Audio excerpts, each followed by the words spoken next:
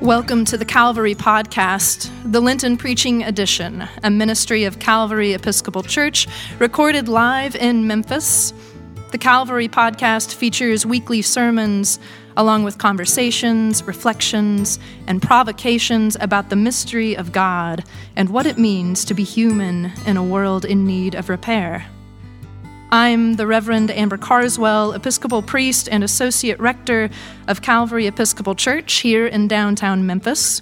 Our guest this evening is Father James Allison, Catholic priest, theologian, and author, who is the torchbearer for exploring and expanding the thinking of René Girard.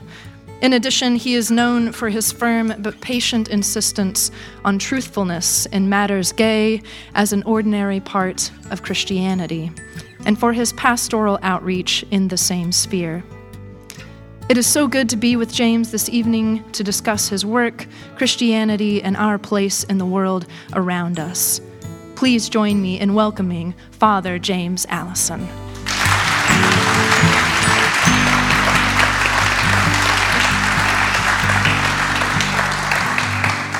Welcome to you, James. So good to see you here. Thrilled to be here. It is truly an honor to be here with you tonight. When I've told folks here at Calvary about this interview, they say, wait, how do I know that name? And I say it's because you've heard him quoted from the pulpit every other week for the past couple of years now. You're known for your work with mimetic theory in particular, which is, on my best days, I think I fumble to explain it very well. So for those of us here in the room and listening beyond, can you explain the basics of this theory and why it might be important? Yeah, I can give it a go anyhow. Give it a go. Why not? It's really an insight rather than a theory. And it's good to say that because when people hear the word theory, they kind of want to crawl back into their shells. But it's an insight which was held by a man called René Girard, a French thinker who died aged just shy of his 92nd birthday a few years back. His last job was as professor at Stanford University here in the United States. And he understood, because of his reading of novels, something about desire that's actually very old and yet, once you explain it, very new, which is that unlike our pop psychology images of desire, which is that we have this blob somewhere inside us called the me or the I, and that this has desire which goes out of it like arrows towards certain objects, so that I desire X or Y, and those are my desires, they originate in me. He's saying, no, actually we desire according to the desire of another. We're all, first and foremost, imitators. If it weren't for imitation, we would not be viable as human beings. We all learn our way into language, into gesture, into sounds, into interactions from other people. And little by little, we learn what they want of us. In other words, their intentions we pick up by imitation as well. We learn to desire according to the desire of others. As you all know, there is one major industry that really doubles down on this knowledge, and that's the advertising industry. Mm-hmm. If they want to sell you something, they have to convince you that you want it.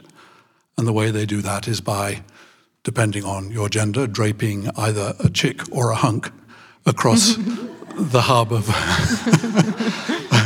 of a car or whatever it is they want to sell you, and make it look as though aforementioned chick or hunk is having a great time, so as to encourage you to think, oh, if only I were like her or him, then my life would just be peachy, as I believe you say in these parts. But so we all understand how this works, but we understand it much better when we see other people doing it than when we see ourselves doing it. So that's his first insight. And then the second insight is that because we are all so imitative, which is a good thing, without which we wouldn't learn, it means that it's very, very easy for that imitation to turn into rivalry. When we all imitate each other, that's fine, provided that there is a significant number of goods to go around. But you've all seen small infants in a room in which there are identical toys and easily enough for all the infants involved. Mysteriously, one infant will get hold of one of the toys and suddenly all the infants will want that toy. And it's no good explaining to them that they're just the same as all the other toys that came out of the cereal packets. That there's really no difference. No, it's because that guy or that girl has that particular one. Everybody has to have it. In other words, it's very easy for our desire to turn rivalrous. The flip side of imitation is rivalry. And once you get people worked up in rivalry, then they're at each other. There is literally no resolution to the possible conflict. And we've been dealing with this throughout our history since we first stumbled off the trees and into the North African savannah, however many hundreds of thousands of years ago that was. But we have found, our race has found, a way to survive this constant increase of imitative rivalry, such that we might all end up fighting against each other the whole time. And that has only happened accidentally, which is when we gang together, mysteriously and without anybody telling us how, and find someone whose fault it is. And this is something which people have noticed in movements of conflict of all periods, is that what appears to be a very fluid situation of all against all can quite suddenly turn into an all against one. And at that moment, peace breaks out. Because there is unanimity. Of course, unanimity minus one. But his or her voice doesn't count. Because he or she is dead. And that therefore, thereafter, people are able to say, gosh, you know, that was a special person. We were clearly right to get them because in leaving, they gave us peace. Before, they were stirring up our trouble, but in leaving, they gave us peace. In other words, they attribute the result to the victim rather than to their own violence. So it was the bringing together of these two ideas, the idea that we desire according to the desire of each other, and the scapegoat mechanism, which is how people have come to call Girard's thought in this area, that then opened him up to the realization that that mechanism happens in all cultures and all societies, in ancient myths throughout the world. And so he expected to find the same myths in the Bible. And he did, but with a very striking difference. The Bible tells the same stories, but turns them on their head, so that the thrown out one is the one who tells the truth, rather than the surviving victimizers. It's the lynched one whose voice gets to speak. So just to give you an example, in the story of the founding of ancient Rome, you have two brothers, Romulus and Remus. They both squabble as to who's to get to found the city. Remus defies Romulus, who's busy building the city wall, so Romulus kills him. And the gods turn up and they pat him on the back and they say, well done, old fellow, you know, nasty business, but someone had to do it, you know, that sort of thing.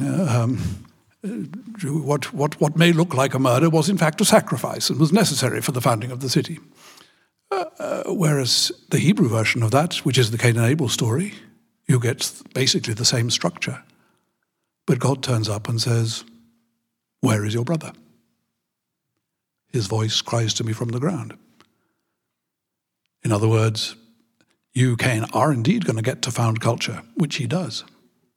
But over it, there is a question mark. And that's the genius of the biblical perspective. They're beginning to become aware that the real voice is the voice of the victim, which, of course, is then fulfilled in the Passion, when God himself turns out to be our victim and the one who forgives us and enables us to enter into a new world.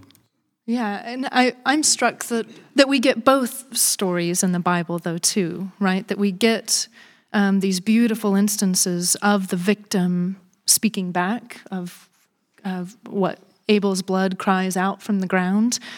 Jesus returns. But we get the other part of the story too, the people who are seen as outcast and as the fault, as the impure element that is bringing ruin to the civilization, right? Yes. And so what do you do with that in this theory? Oh, how long have you got? Well. Not very long. Girard referred to those as texts in travail, and I think that's a very good term. Say that again, Texts in travail. Because what you usually have is the very slow process of ancient mythical accounts in which things are blamed on God and other people, gradually coming down to earth and becoming stories which involve people like us, and where our responsibility starts to become evident. But it's a very long, slow process. And we live through it in our own days. There are all sorts of mystical elements to such things that it takes people a long time to get through. I think that many of you will remember the onset of AIDS in the early 80s and the amount of mythical religious nonsense that was talked at the time, which seriously got in the way, for instance, of dealing with what was very quickly determined by scientists to be a virus. How much, if you like, how slow we are to climb out of mythology and magical thinking into the possibility of serious, relational, and therefore scientific and rational thinking. So the texts in the Bible usually are different moments of working through that. And sometimes you can watch it rather beautifully. If you compare the text of the story of the city of Sodom and Lot and the angels, which involves two angels coming to town, a resident alien offering them hospitality, them saying, no, they didn't need it, and he's saying, oh, yes, you do. The townsfolk are, they're not too keen on resident aliens and visitors. Their ICE is pretty strong in this part of the world. So you better come indoors. And then the people of the town get together and say, we want to interrogate these people to find out what's really going on. And then they start squabbling to get in because he won't let them in. They say, you haven't got a warrant, and I will give you my daughters, not as sexual bait, as some of our bad interpretations and translations say, but as what you say as bail, effectively, as proxy. When you hand over someone, so you want to guarantee that these foreigners will leave under good condition tomorrow. Okay, you can look after my daughters, and I will only get them back from you when. What's the term for that? It's not so much hostage, but it's as if it were hostage. Yeah, it's a bargaining tool, and so they then go. But then thereafter you have the destruction with sulfur and brimstone and all of that, and poor old Mrs. Lot getting turned into a pillar of salt, which is not a bundle of fun. But then if you read the story at the very end of the book of Judges, you have an astoundingly similar story in which a Levite and his concubine are traveling, and they come to a town and they think that it'll be safe because it's an Israelite town, so they go in and they want to take rest, sleeping in the square, and a resident alien comes to them and says, oh, if I were you, I wouldn't sleep in the square. It's a rough bunch here. So he said, no problem at all. And they said, no, yes, it is a problem, come in.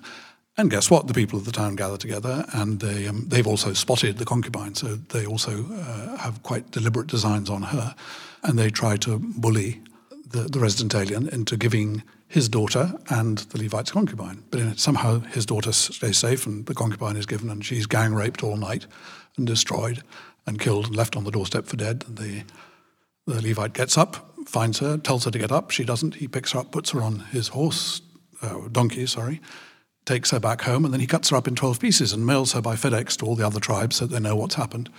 And they all come together and said, what a horror. And they then destroy the people of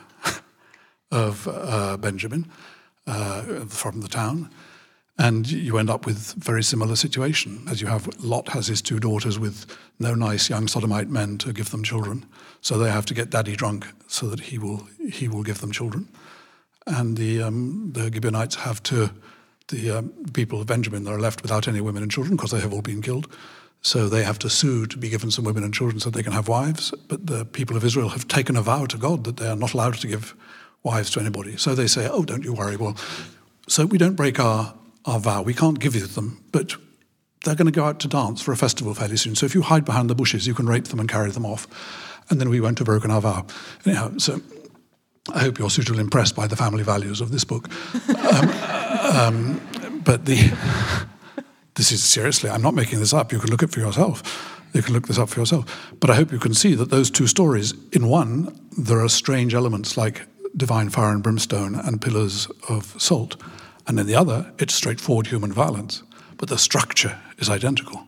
In other words, little by little, people are learning to tell a terrible tale of what we do, not a mythical tale of what they do. Does that make sense? Well, and that, as you're talking even about the most horrifying story, I think that is in Scripture. It is the most horrifying story in Scripture. I'm struck that as you explain this, that you're letting people sort of develop as they write this book, as they come to understand God. And we are very much still a developing people in understanding the mythical nature or sacrificial nature of our violence. And the competition and rivalry that plays out there, we speak of those things very positively, right? We speak of competition oftentimes as to do with the free market, right? Or our evolutionary instincts that make us who we are and the survival of the fittest, right? That these are ways that we talk about how we become and have become the humans that we are. And it's very rarely that we question that sense that maybe competition, maybe this rivalry isn't the best story to be telling. Yeah, I think the people are beginning to become aware. There was this great change between the 16th and 17th centuries with relation to this. I think it was a guy called Mandeville, who's thought to be one of the first economists, who noticed that what used to be private vices had become public virtues. And by private vice, he means rivalry. Private vice, it's a sin. Envy is a sin. And yet, rivalry, which is envy over time, having been considered a sin throughout the ancient world in the Middle Ages, started to become a public virtue. But, as with envy, it didn't lose something basic about itself, which is that it presupposes scarcity. Its presupposition is there is not enough to go round, so we need to be in competition to get it. And if we are in competition, we'll make more of it. That's very interesting because, again, that's the very, very reverse of any possible Christian understanding, which is what there is in the first place is abundance. Mm-hmm. And in as far as we are grateful for it, we will learn how to make more of it. This is a completely different approach. But it's astounding how, over the years, that developed into, as you say, something which we just take for granted, that rivalry in the form of competition is a good. Now, it's a very fine thing, because there are clearly forms of competition that are good, provided we know that they're a game. If you want to help someone grow into being a good tennis player or a good anything, you help compete with them because it's a good way to strengthen their muscles, their adroitness with the use of the sword or whatever it is. And that's a good way, provided you all realize it's a game. Mm-hmm. And that losing does not matter. What matters is playing. But when losing becomes a terrible thing and the only thing that matters is winning, well, then you're deep into the realm where I'm afraid we are now, of zero-sum politics and zero-sum economics. I'm the Reverend Amber Carswell, and this is the Lenten Preaching edition of the Calvary Podcast, a ministry of Calvary Episcopal Church, recorded live in Memphis. This evening, I'm with Catholic priest and theologian James Allison. Tonight, we are discussing his work and thought. And James, we here at Calvary, a group of us, have been studying your essays from your collection entitled On Being Liked. To me, these helped us understand some of the basics of this theology that you so beautifully articulate, while also allowing us to enter into a real, tangible matter close to a lot of our hearts, and certainly relevant to the church today, and that is how we think about homosexuality, God, and the church. Obviously, Episcopalians are in a different place than Catholics are on this. But oftentimes when people ask Episcopalians about LGBT issues and our acceptance as a church, we appeal to a simple sort of throwaway line like, well, God loves everybody, or love wins, or a sort of easy cultural answer. But you have some really robust arguments around this, and I wonder if you could help us maybe deepen our conversations in this room. I don't know whether my arguments are robust, but if you like, I think my starting point is robust, which is that this is not a peripheral issue, that this is an issue of basic Christianity. If we get our understanding of basic Christianity right, then it's perfectly obvious that, as we've discovered the existence of gay and lesbian people to be a simple fact of nature, so it's perfectly obvious that they are part of the kingdom of God in as far as they want to grow in grace and love and discipleship like anybody else. For me, the key thing, and I have my own personal experience here, I was brought up, as you may know, an evangelical Anglican. I was baptized by a man called John Stott, who some of you may have heard of. As an infant, he was kind of the Pope of evangelical Anglicanism. I know you don't have such things, but even his friends and admirers, amongst whom my father was a very strong one, used to call him Pope Stott. So just to give you an idea of the importance he had in their minds. But he taught, and others have held, a pretty serious form of the fall as introducing fundamental depravity.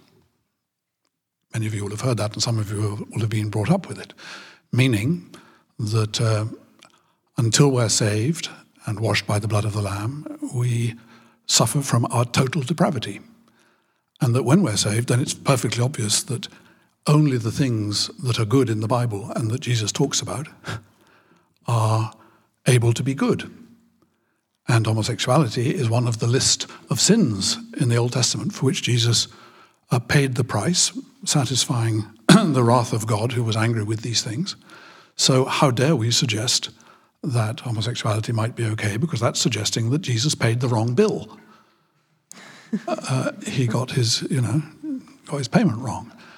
No, seriously, I say that because so many of the discussions concerning matters gay, in fact, turn out to be about the atonement rather than about matters gay. Matters gay are a subsection of that. Mm-hmm. Now, it took me a long time to discover it, but one of the key understandings in the Catholic faith is that grace perfects nature. That is to say that the fall was serious, but not such as to radically destroy the goodness of the creation.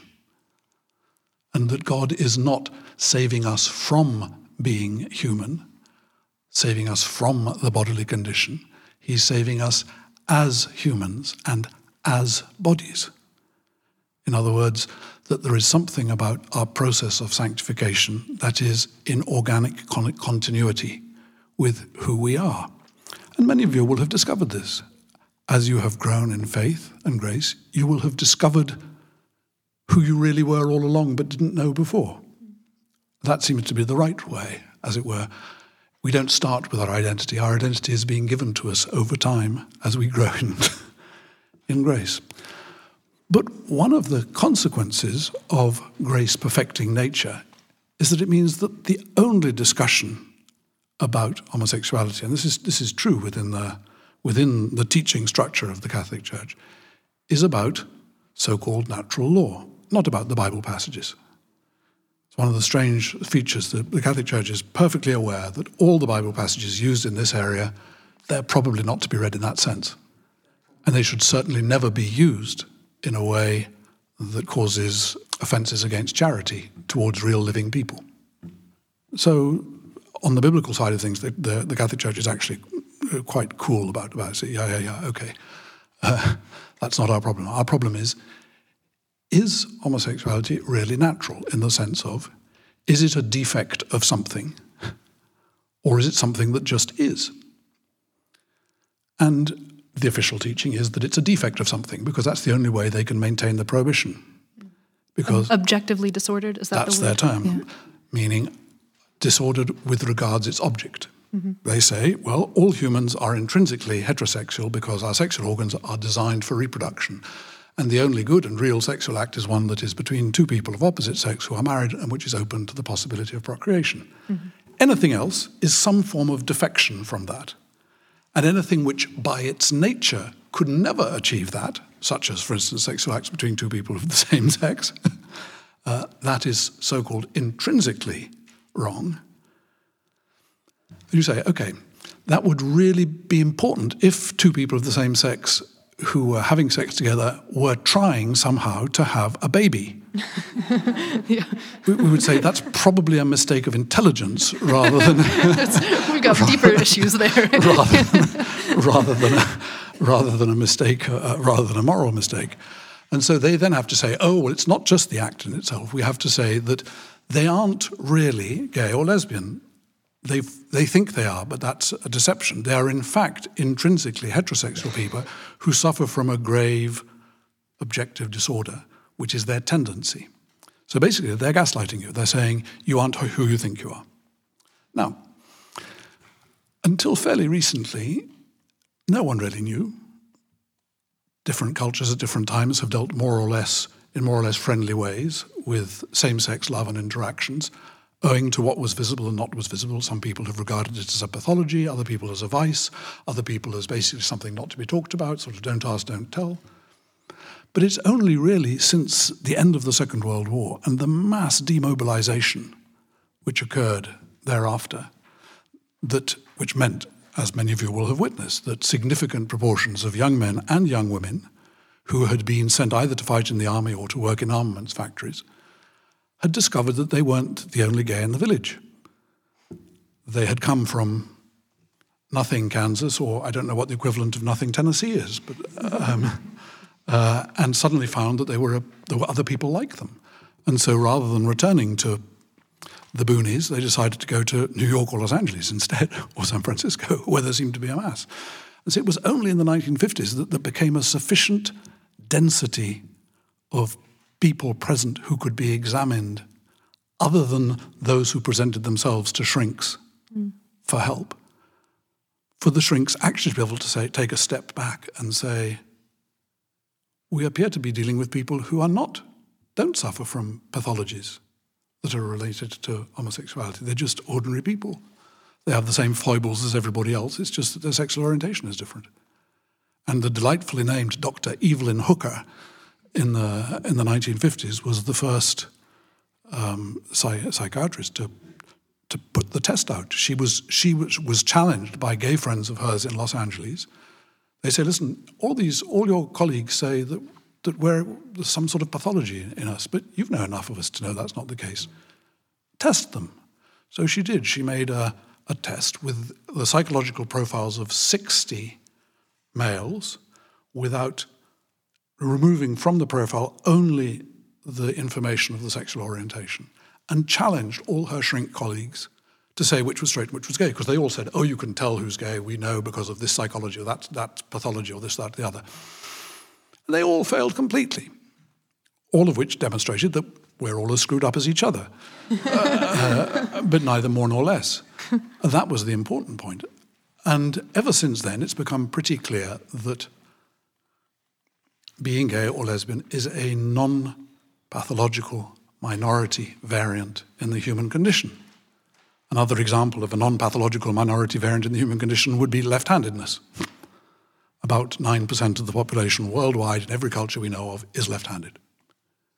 There were people at a certain time in many cultures who thought left-handedness was a defective form of right-handedness, including the late king of my country, who, as you know, was forced by his bully father to learn to write with his left hand tied behind his back, and the result was the stammer, which was talked about in the film The King's Speech. So for moral theology, for Catholic moral theology, the only question is it true that being gay or lesbian is, in fact, a non-pathological minority variant like left-handedness, or is it something that we would describe in modern terms as something objectively disordered like anorexia? No one doubts that anorexia is a serious disorder. Why? If an anorexic is left to follow their pattern of desires without some sort of control, they will die. It very obviously has self-destructive effect on their lives. So, my point has been saying, pushing the line, but actually the moment you realize that this is part of created nature, a regularly occurring non-pathological minority variant, then, according to Catholic doctrine, it flourishes starting from where it is. So that's the only discussion that's available. And of course, the vast majority of my Catholic colleagues and friends, and certainly our bishops, know this perfectly well, but they're too frightened to say so. This is an issue which is far too close to the bone of the majority of priests and bishops, for the obvious reason. The closet is what has given them a livelihood. So I hope that's something of an answer to your... It is. A real beauty of Catholicism is to say that there is this great body of thoughts, this theology, that can be changed and develop over time. A lot of times how I feel, maybe living in the Bible Belt in the South, that what we encounter most is the sort of proof texting that you said that the Catholic Church doesn't have a problem with, right? That the Bible says this, and so this is very clear, and that's why it's wrong. Besides what I would maybe just describe as an instinctual disgust with homosexuality, right? That it's the pointing to these texts that really rules the conversation around here. Yeah. Well, and in a sense, all one can do is explain over and over again what's really going on in those texts. And now there is so much good biblical scholarship available to demonstrate, some pretty basic things, like we have literally no clear idea what is meant by the verse in Leviticus, which is used the verse which is normally translated, "Thou shalt not lie a man with a man as a woman. It is an abomination." You've heard that before. Okay, there is a perfectly good way of saying that in ancient Hebrew, and it is not what's in the text. If that was what they wanted to say, there is a simple formulation of words that enables to say, a man should not lie with a man as with a woman. It is an abomination. That is not what the text says. It's actually got rather more mysterious use of words.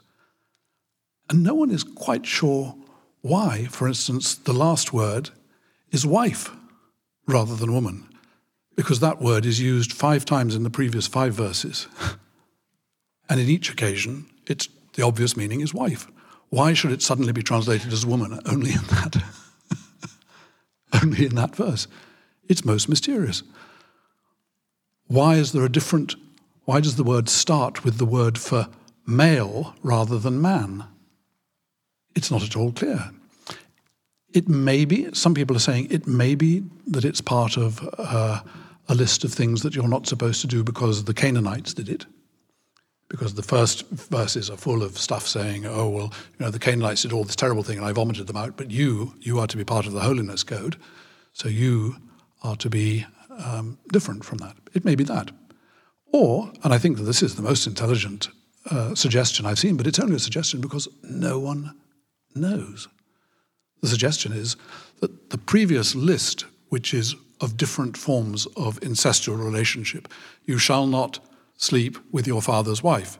You shall not sleep with your father's second wife or third wife. You shall not sleep with your aunt. You shall not sleep with... It's a whole list of, basically, it assumes an entirely male audience, and it's a list of females who are out of your grasp, as it were. And it's just conceivable that that phrase at the bottom is the equivalent of, and for all your male relatives, idem. The same, meaning not with your mother's husband or with your uncle or with, in other words, that for all those references to the women you should not sleep with, you should not sleep with the male equivalent. It's conceivable that it may mean something as simple as that. But the answer is, no one knows. And anyone who tells you with any certainty that they do are lying. The same is true with the word in the New Testament, which in some of your translations is translated as homosexual. This is the word arsenokoites, or arsenokoitai, which is a neologism either invented by St. Paul or which came into circulation in his lifetime, because there is no reference to it in any more ancient Greek text. And some of our Bibles translate it as homosexual. Does anybody here know when the word homosexual was invented? When it became a pathology? Getting pretty close. But 1869, There was quite literally no notion of a sort of person who was a certain way with a word to describe it until 1869. Before there were acts, there were accusations, there were sodomites, there was any number of things that you called it. But the word homosexual was invented in 1869. So anyone who is translating an ancient word whose meaning we don't know as homosexual, it's not translation. It's a bloody attack. It's violence on people and should be denounced as such.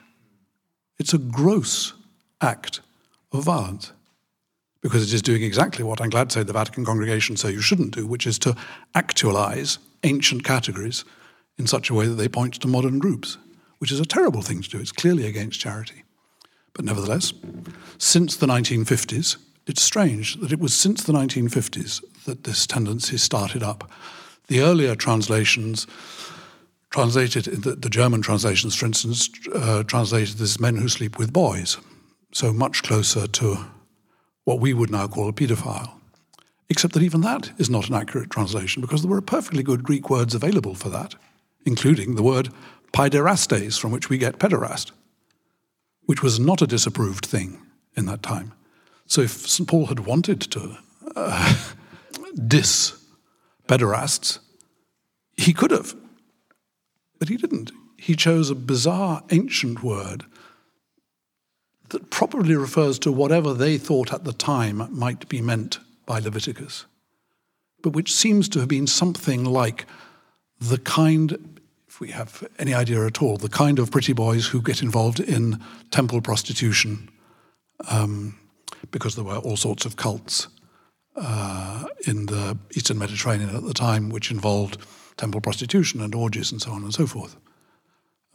It might be that. But again, anybody who tells you with certainty that they know what it is, they're making it up. If you see two words, of which one word is arsein, meaning male, and the other mean koites, meaning lying, lying as in lying down, not lying as in telling lies. If you have those two words together and you put them together, it's not clear in English that the word that has two words that you do understand go together has the obvious meaning. If I were to describe to you someone as a badass, would I be saying either that their posterior was in some way evil? No, I wouldn't. In other words, cuss words are notoriously unstable over time.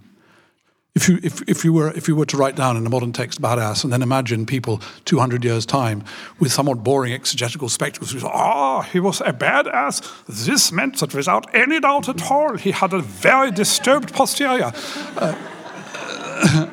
And then you would write a doctorate on the subject. But this is not true. And it's the same with another word, excuse my saying so, bitch. Bitch is a classic word. Just think how many meanings. Or bitch. stud muffin, There's a food article at the end of it. Yes. Think of all the different permutations. In other words, we're very silly if we think that we can understand a previous generation's cuss words straight off. We may have to have someone explain them to us. Interesting. Someone who knew how they were used at the time. So just to give you an idea of that. But little by little, we become aware that what St. Paul was talking about was clearly part of the idolatrous cults of the ancient world and had nothing to do with anything which we call homosexuality, because our understanding of that is something between unrelated people of the same sex who share a certain social equality. At no stage in the ancient world, or even in the world of St. Paul and the first few centuries, were such relationships even considered. All the relationships implied social inequality between men and women, and between men, and between women and women. All the sexual mores were based on pretty substantial difference. The most obvious sufferers from that being the very, very large slave population, basically who enjoyed no rights as to how they might or might not be used sexually by their masters or mistresses. We're not too far removed from a period when not too far away from here that kind of thing happened. But no one seriously thinks that the sexual relations between masters and slaves were a good representative of Christian morality. So I think it's quite important that we realize that there is nothing in divine revelation concerning sexual relationships between unrelated same-sex persons of socially equal status. There is literally nothing in divine revelation concerning that. The only reference that might just be taken in that sense would be the relationship of Jonathan and David, but that started as a very socially unequal relationship, because Jonathan was the heir to the throne and David was a pretty shepherd boy. And it says he was a pretty boy. That's why his brothers didn't think he would be suitable for king. But anyhow, people seem to have taken a shining to the young man, both male and female. The only ones he responded to were the male ones. Saul's daughter was very keen on him as well, and Saul eventually allowed him to marry her, but David doesn't seem to have thought much of her. Yeah, but his heart went out to Jonathan. His heart was with Jonathan. But because he then became, if you like, of semi-royal status, at least there was some sort of equality going on by the time. But that's the nearest possible thing. It's not a very good example for a variety of reasons. So can I ask you one last question in our last couple of minutes here? Say you go to a party and someone you meet discovers that you are an openly gay Catholic priest. What happens at that point? Maybe, I guess I'm wondering, do you have a way to talk to someone, an elevator speech to say, here is what my place is in the church right now? No. Okay. I wish I did. I don't really go to parties, and it's one of the reasons is exactly for that. I have the very no awkward idea scenario that ensues. I either go to parties with people I already know, in which case they're not going to ask me that, or I avoid parties. It's a general thing. So, but anyhow, I'm looking forward to being taken to your local watering holes. I believe there's one called the Pumping House, by people who will be able to accompany me in a friendly way without embarrassing me before the... Be able to witness this firsthand. All right. Please join me in thanking Father James Allison for his presence with us here tonight.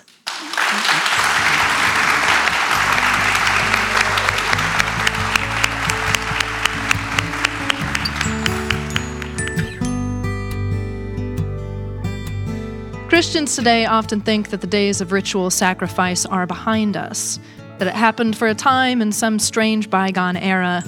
But in truth, sacrificial violence occurs all around us, from the violence overseas and at our borders, deemed necessary to keep us safe, to the sacrifice of the environment for our ease and pleasure, to the everyday wrath that we kindle with our huddle of friends against the immigrant, the native, the rich, the poor, the conservative, the liberal, the old, the young, whatever threat we might perceive. We return to that same sacrificial system.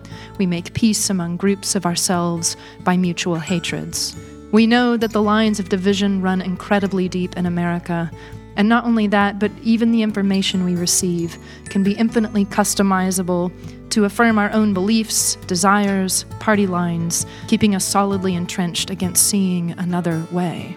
But our Eucharistic prayer here at Calvary during this season of Lent reminds us that Jesus was the perfect sacrifice for the whole world. And while some hear this as an abusive Father God who will only be satisfied with the death of his Son, we Christians believe that God became incarnate, willingly to enter this endless cycle of human violence, and that through Christ's resurrection, he actually broke it apart.